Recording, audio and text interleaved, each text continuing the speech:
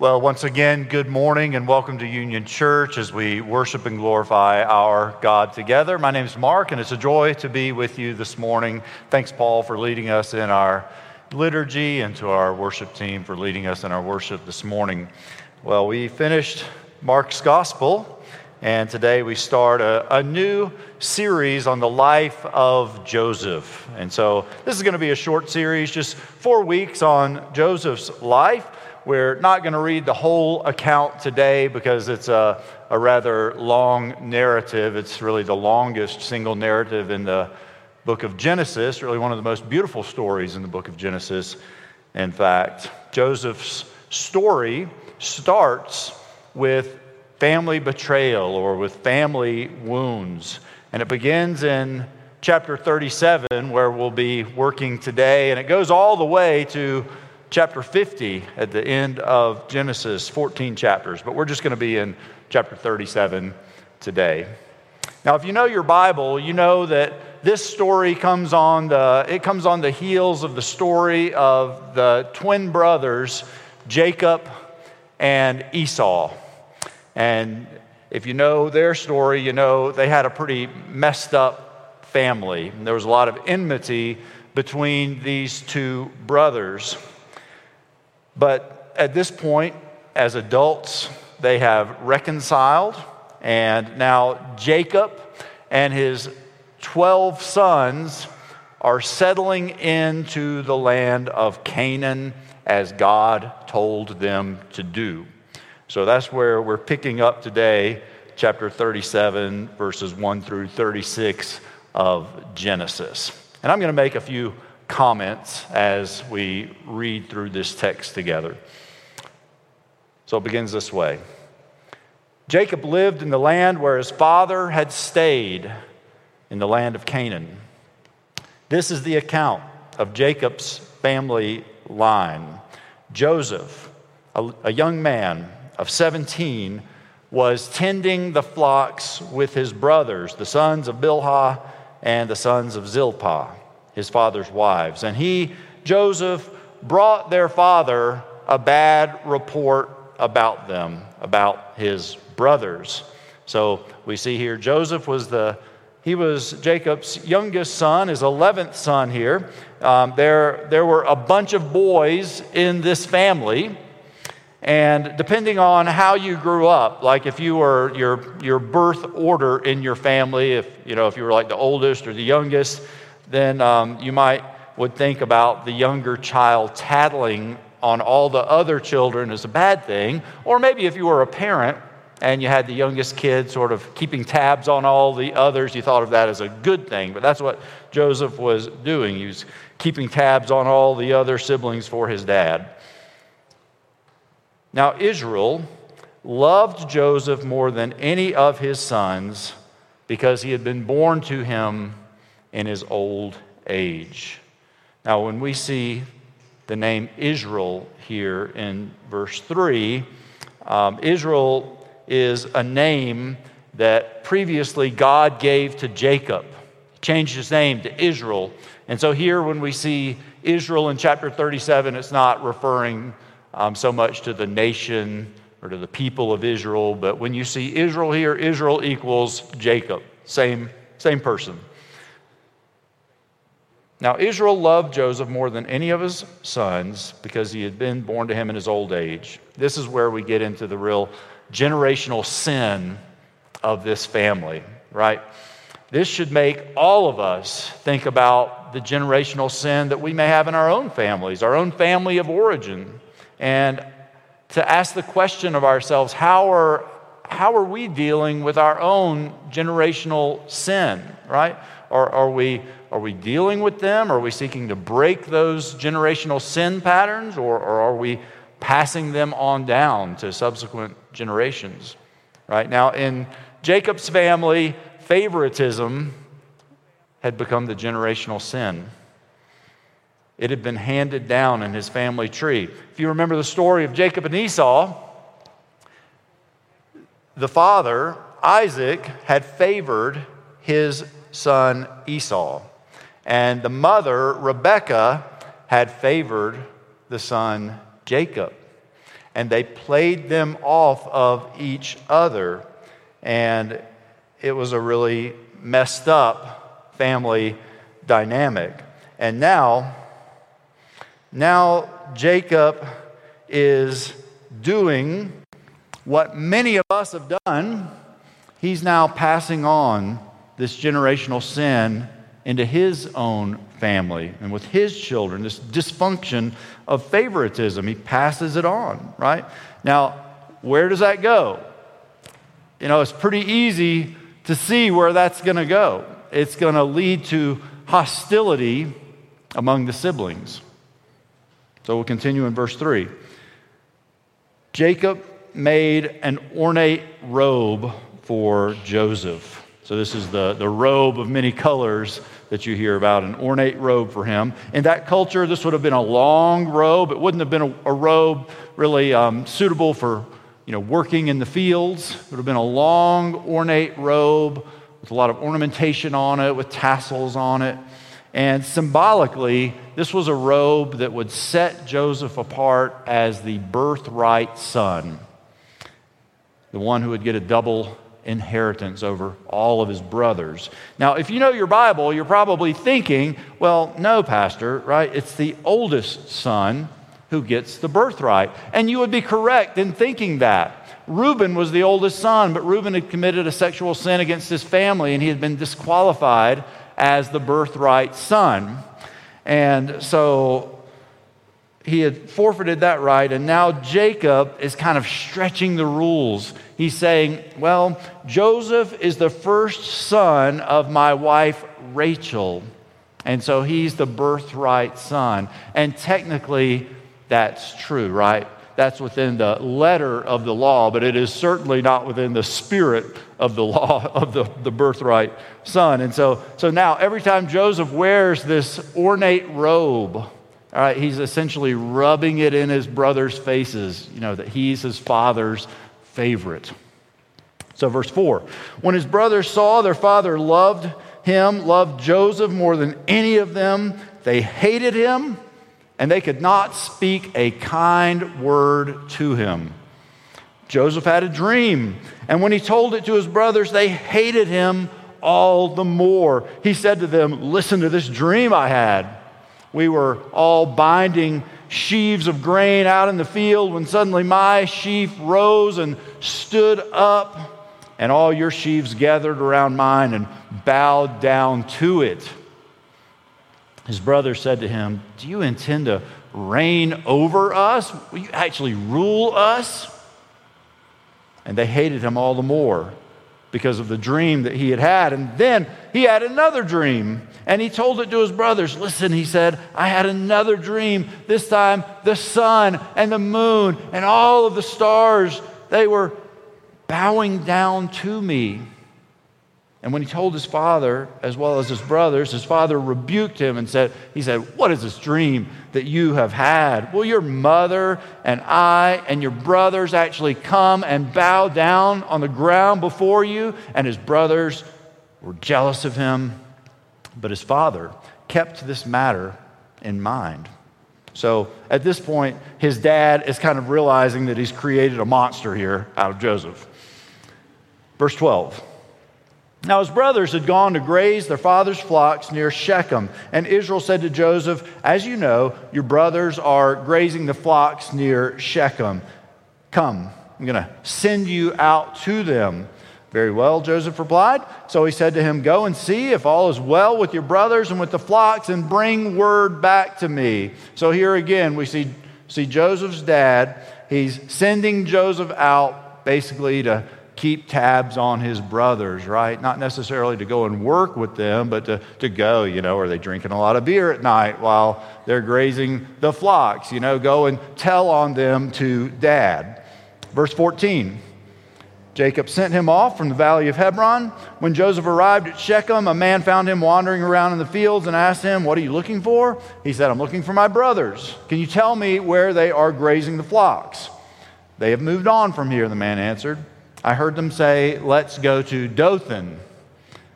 So Joseph went after his brothers. He found them near Dothan, but they saw him at a distance, And before he reached them, they plotted to kill him. Here comes that dreamer, they said to one another. Come, let's kill him and throw him into one of these cisterns, and we can say that a ferocious animal has devoured him, and then we'll see what comes of all his dreams. When Reuben heard this, he tried to rescue him from their hands. Let's not take his life, he said. Don't shed his blood. Let's just throw him into the cistern here in the wilderness, but don't lay a hand on him. Reuben said this to rescue him from them so that he could take him back to his father. And so we see Reuben's the oldest brother here. He's kind of been humbled in life, and so he's trying to rescue Joseph. Verse 23, when Joseph came to his brothers, they stripped him of his robe, the ornate robe that he was wearing. They took him, they threw him into the cistern. The cistern was empty, there was no water in it. As they sat down to eat their meal, they looked up and saw a caravan of Ishmaelites from Gilead. Their camels were loaded with spices, balm, and myrrh, and they were on their way to take them down to Egypt. Judah said to his brothers, what will we gain if we kill our brother and cover up his blood? Come, let's sell him to the Ishmaelites and not lay our hands on him. After all, he is our flesh and blood. And his brothers agreed. So when the Midianite merchants came, his brothers pulled Joseph up out of the cistern and sold him for 20 shekels of silver to the Ishmaelites, who took him to Egypt. When Reuben returned to the cistern, he saw that Joseph was not there. He tore his clothes. That was a sign of mourning in that culture. And he went back to his brothers. He said, the boy is not there. Where can I turn now? And they got Joseph's robe, and they slaughtered a goat. They dipped the robe in the blood, and then they took the ornate robe back to their father, and they said, we found this. Examine it and see if this is your son's robe. Jacob recognized it and said, it is my son's robe. Some ferocious animal has devoured him.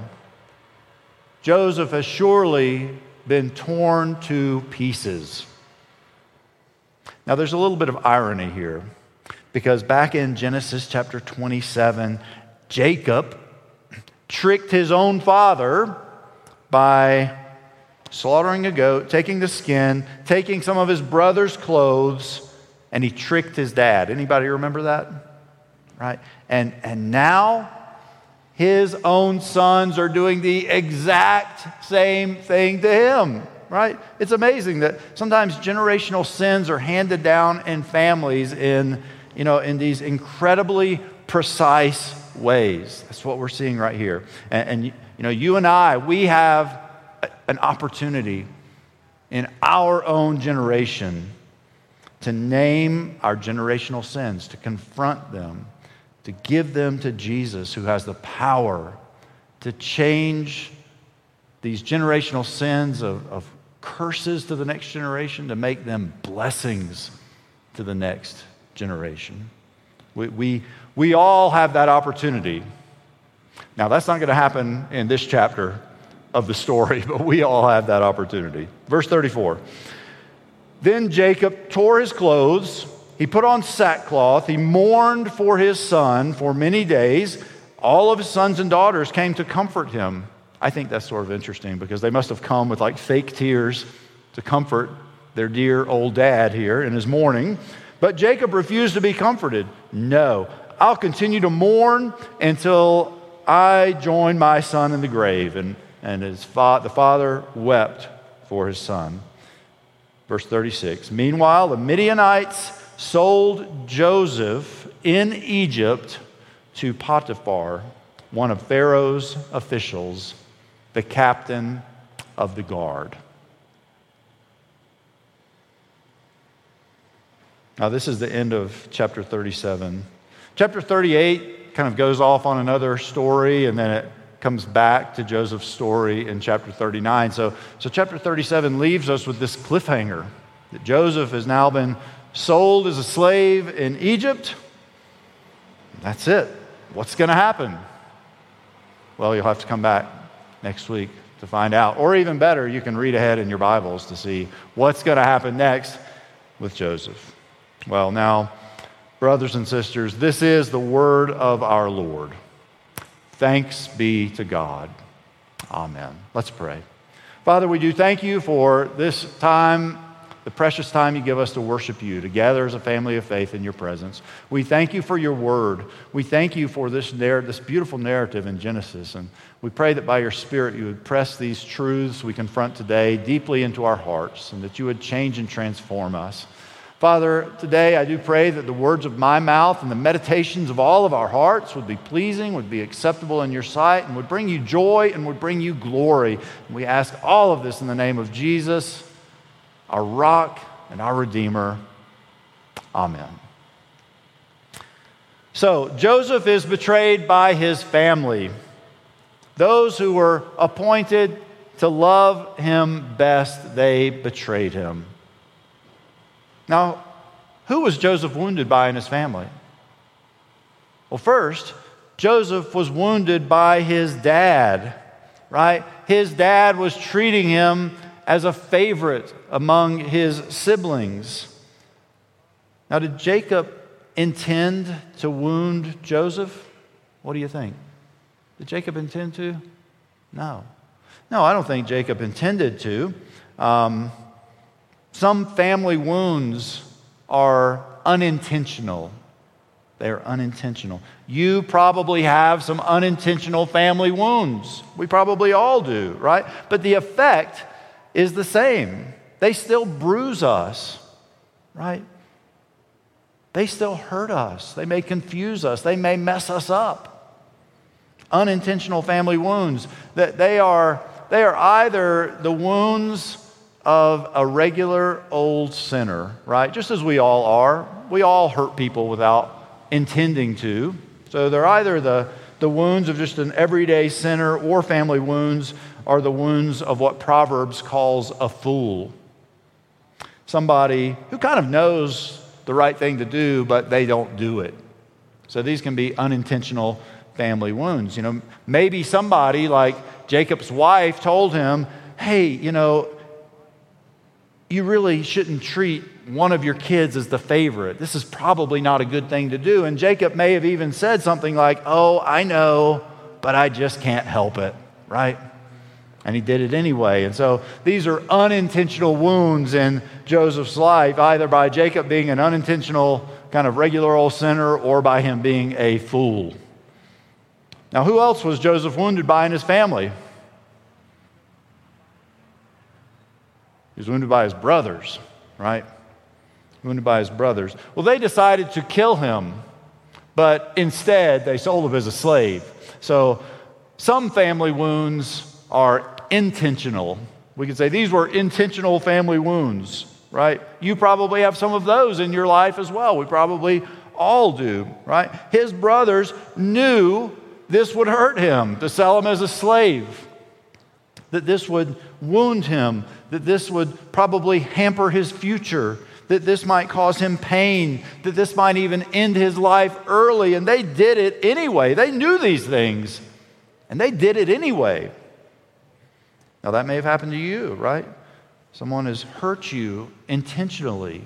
They knew what they were doing was wrong, but they did it anyway. And that is what the Bible calls evil. When someone knows what they're doing is wrong, that it will hurt you, that's an evil thing. Now, I don't know what kind of family wounds each one of you has. We all have some of them. But I would guess that we all have some unintentional wounds, and we all probably have some intentional wounds. The effect is the same. The effect's the same. And so for family wounds, as I mentioned before, it's very important that we acknowledge them and that we name them. Sometimes it feels a little, it feels a little disloyal perhaps to our family of origin if we name an unintentional family wound. They didn't really mean to do it. It feels a little disloyal to say that, but it's important to name these things in order that we do not pass them on, right? we want to name them so they don't become another generational pattern of hurt into our own families. In order to have freedom, in order to come out of the grip of these generational sins, we have to name them. And so I just want to invite you over the ensuing several weeks to think about your own family of origin and what some of those family wounds may have been that you have been bruised by, and to begin to name them, even just one, just name it. Give it to Jesus, who has the power to repurpose them for good in your life.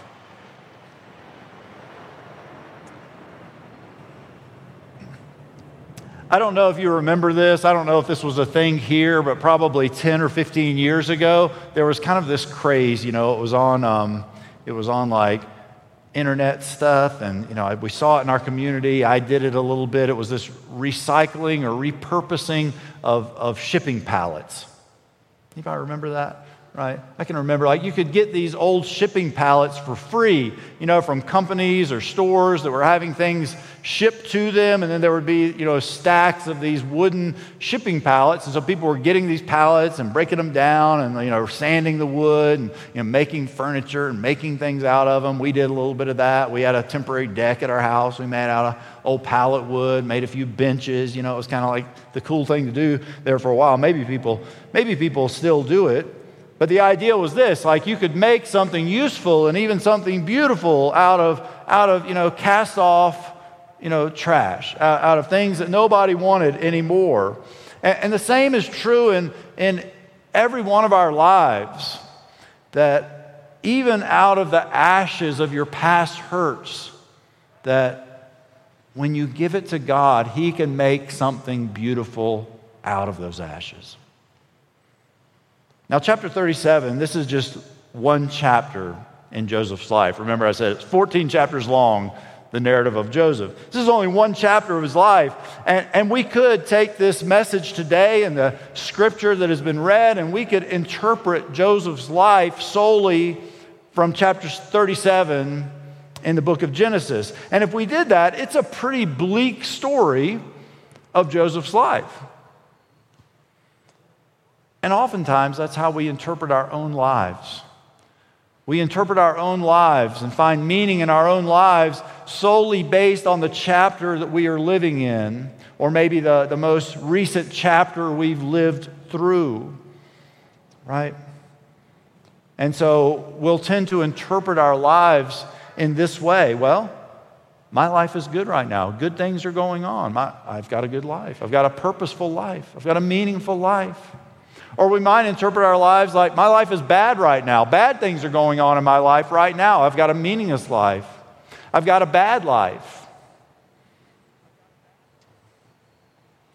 Most of us interpret whether our life makes sense or does not make sense based on the most recent chapter we've lived. And if we looked upon the events of Joseph's life only on this most recent chapter we've read about Joseph's life, then we would miss everything about Joseph's life. We would miss the fact that this tragic, hurtful chapter is actually part of a much bigger and better story, because it's not until the end of these chapters that we discover the most prominent character in the story of Joseph's life. I mean, did you notice that? In these 36 verses that we read, the most prominent character is never mentioned at all. That's kind of odd in the Bible, isn't it? Right? Where was God in this chapter? The reality is that all of these hard, tragic events that we see in Joseph's life in chapter 37, they're really just meaningless by themselves, if we just interpret them by themselves with that narrow view of this one chapter, right? But with the perspective of quote unquote the rest of the story, which we're going to gain in the coming weeks, right? What seems to be an accomplishment of evil, in reality, all of these events are actually repurposed to accomplish a great work of God. But at this time, right, in this one chapter, chapter 37, no human eye could see the divine in this chapter of Joseph's life. And in fact, we would misinterpret everything if we just look in this chapter of Joseph's life. Now, toward the end of the story, beginning in chapter 45, that's the moment that Joseph next sees his brothers. So Joseph last saw his brothers when they pulled him out of the cistern and sold him to these traders going to Egypt. It's the last time he saw his brothers. Many, many years later, it's in chapter 45, Joseph again sees his brothers. And he sees his brothers in Egypt.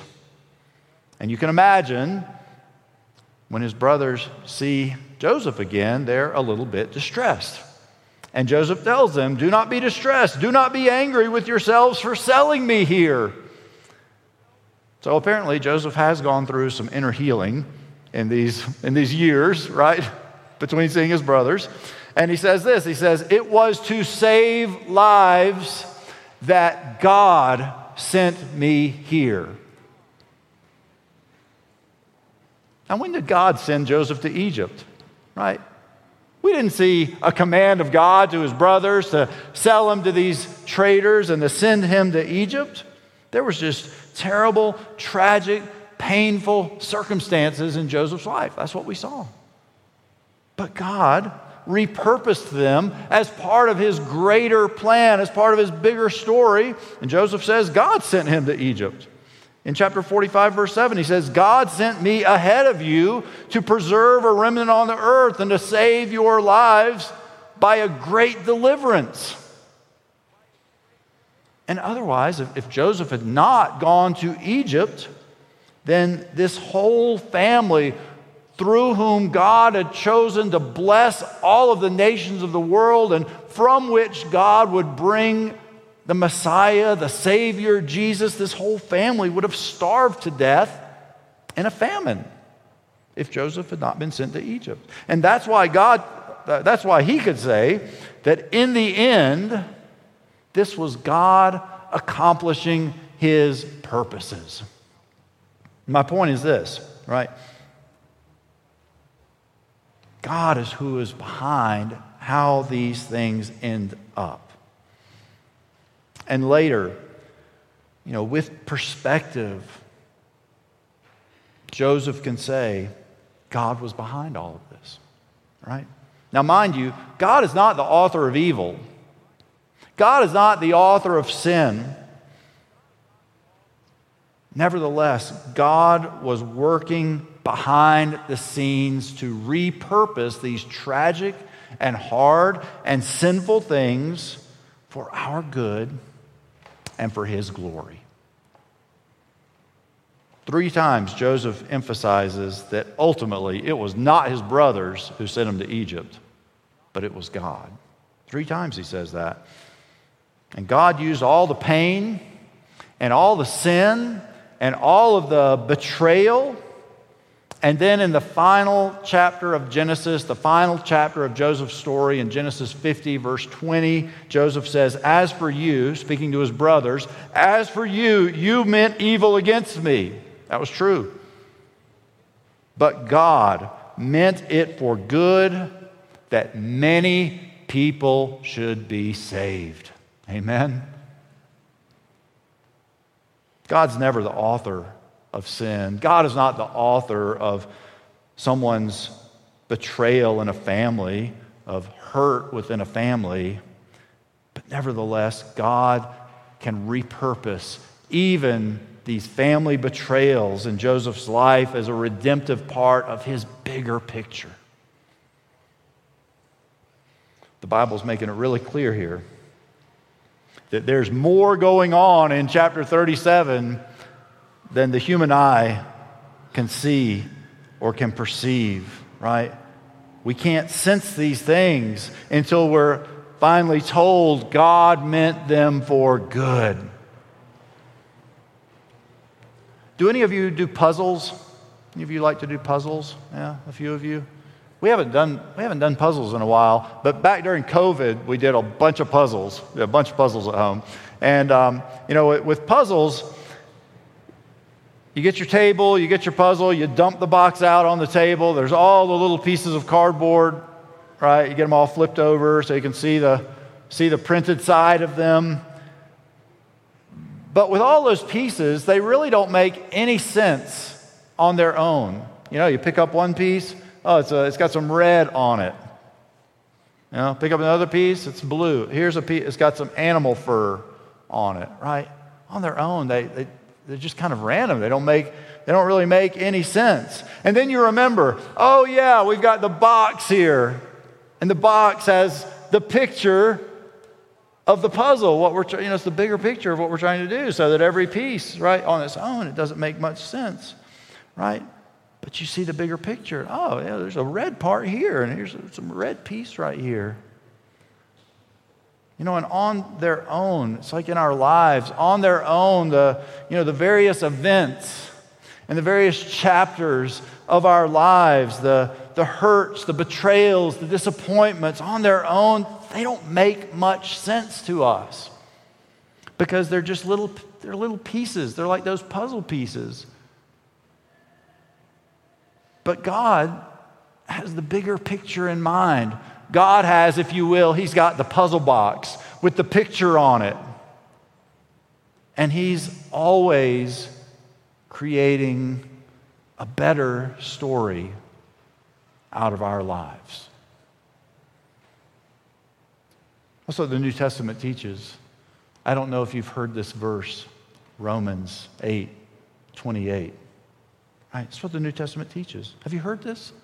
We know that in all things that God works together for the good of those who love God and are called according to His purposes.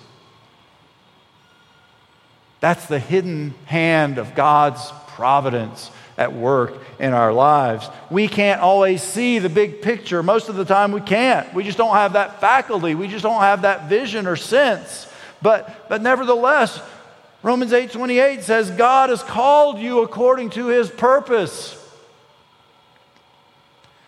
What I'm saying is this: if you're a Christian, then every single event of your life is like a puzzle piece, and God's working all these pieces together to make a beautiful, bigger, better picture, a better story of your life. You may not be able to see it now, but every one of those pieces has meaning and purpose in God's bigger picture.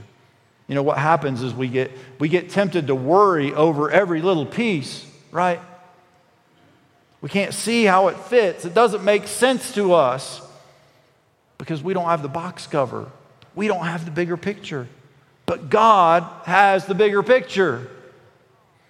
And so we worry, this piece doesn't make sense. Maybe there's a piece missing. But God's got every single piece. Not one piece will be missing from your life. Did you hear how Romans 8:28 begins? It says, we know, right, that all things God works together for good for those who love Him, right? So Paul's presuming something here. He's presuming that we know something, right? Do you know that? Do you know that and believe that and receive that God is working all these things in your life for the good, for His purposes? We know that. And if you know that, if you believe that, friends, that is the closest that you will ever get to the secret of life. Right there. We know these things. We believe this promise that because of God, we will live a better story, and we won't be trapped in, chapter 37 of our lives, or whatever chapter it is of your life. It's hard and difficult because this is the reality of our lives. This is the reality that life is really, really, really, really hard. And life is really, really, really unfair. We live in a fallen world. I mean, have you noticed that? Is that just me? No, life is hard and life is unfair, right? And we can spend all our time fighting against that or frustrated with that, or we can begin to catch a glimpse of how God has allowed us to be a part of His repurposing. And we do that by trusting in Him, by leaning into Jesus. Because no single moment is the end of your story. No matter how hard it may be or no matter how hard it may seem, no single moment is the end of your story. Because if you're a believer, you know that this life is not the end of your story. And the story of Joseph, the larger story of Joseph, is telling us that not one single painful circumstance of our life can be measured by itself, because they're never by themselves. They're always part of this bigger picture. If you trust that your life is in the hands of a loving God who can repurpose all things. So if you're a Christian called according to God's purpose, that means that you have assurance that you are headed somewhere. There is a Godward trajectory about your life. You may not be able to see the big picture right now, but you can have the assurance that you are headed somewhere. There is movement in a Godward direction in your life, no matter what may happen to you. And unless you look at your life with those eyes of faith, then you're just gonna experience life as like one event after the other. Well, this is a hard event. This is a good event. This is a tragic event. This is a frustrating event, right? You're just going to see your life as just a series of events, and it's going to be hard, and life is going to be tiring, and it's going to be confusing, and your faith is going to wither.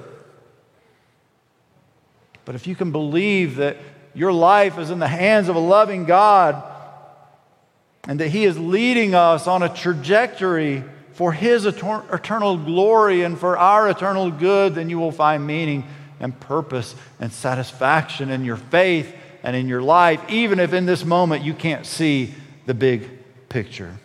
And so I urge you this week, as we've talked about these things, to do some self-examination, to begin to think about your family of origin. What are some of the family wounds that you may have? What are some of the generational sins that may have passed down through the generations in your family?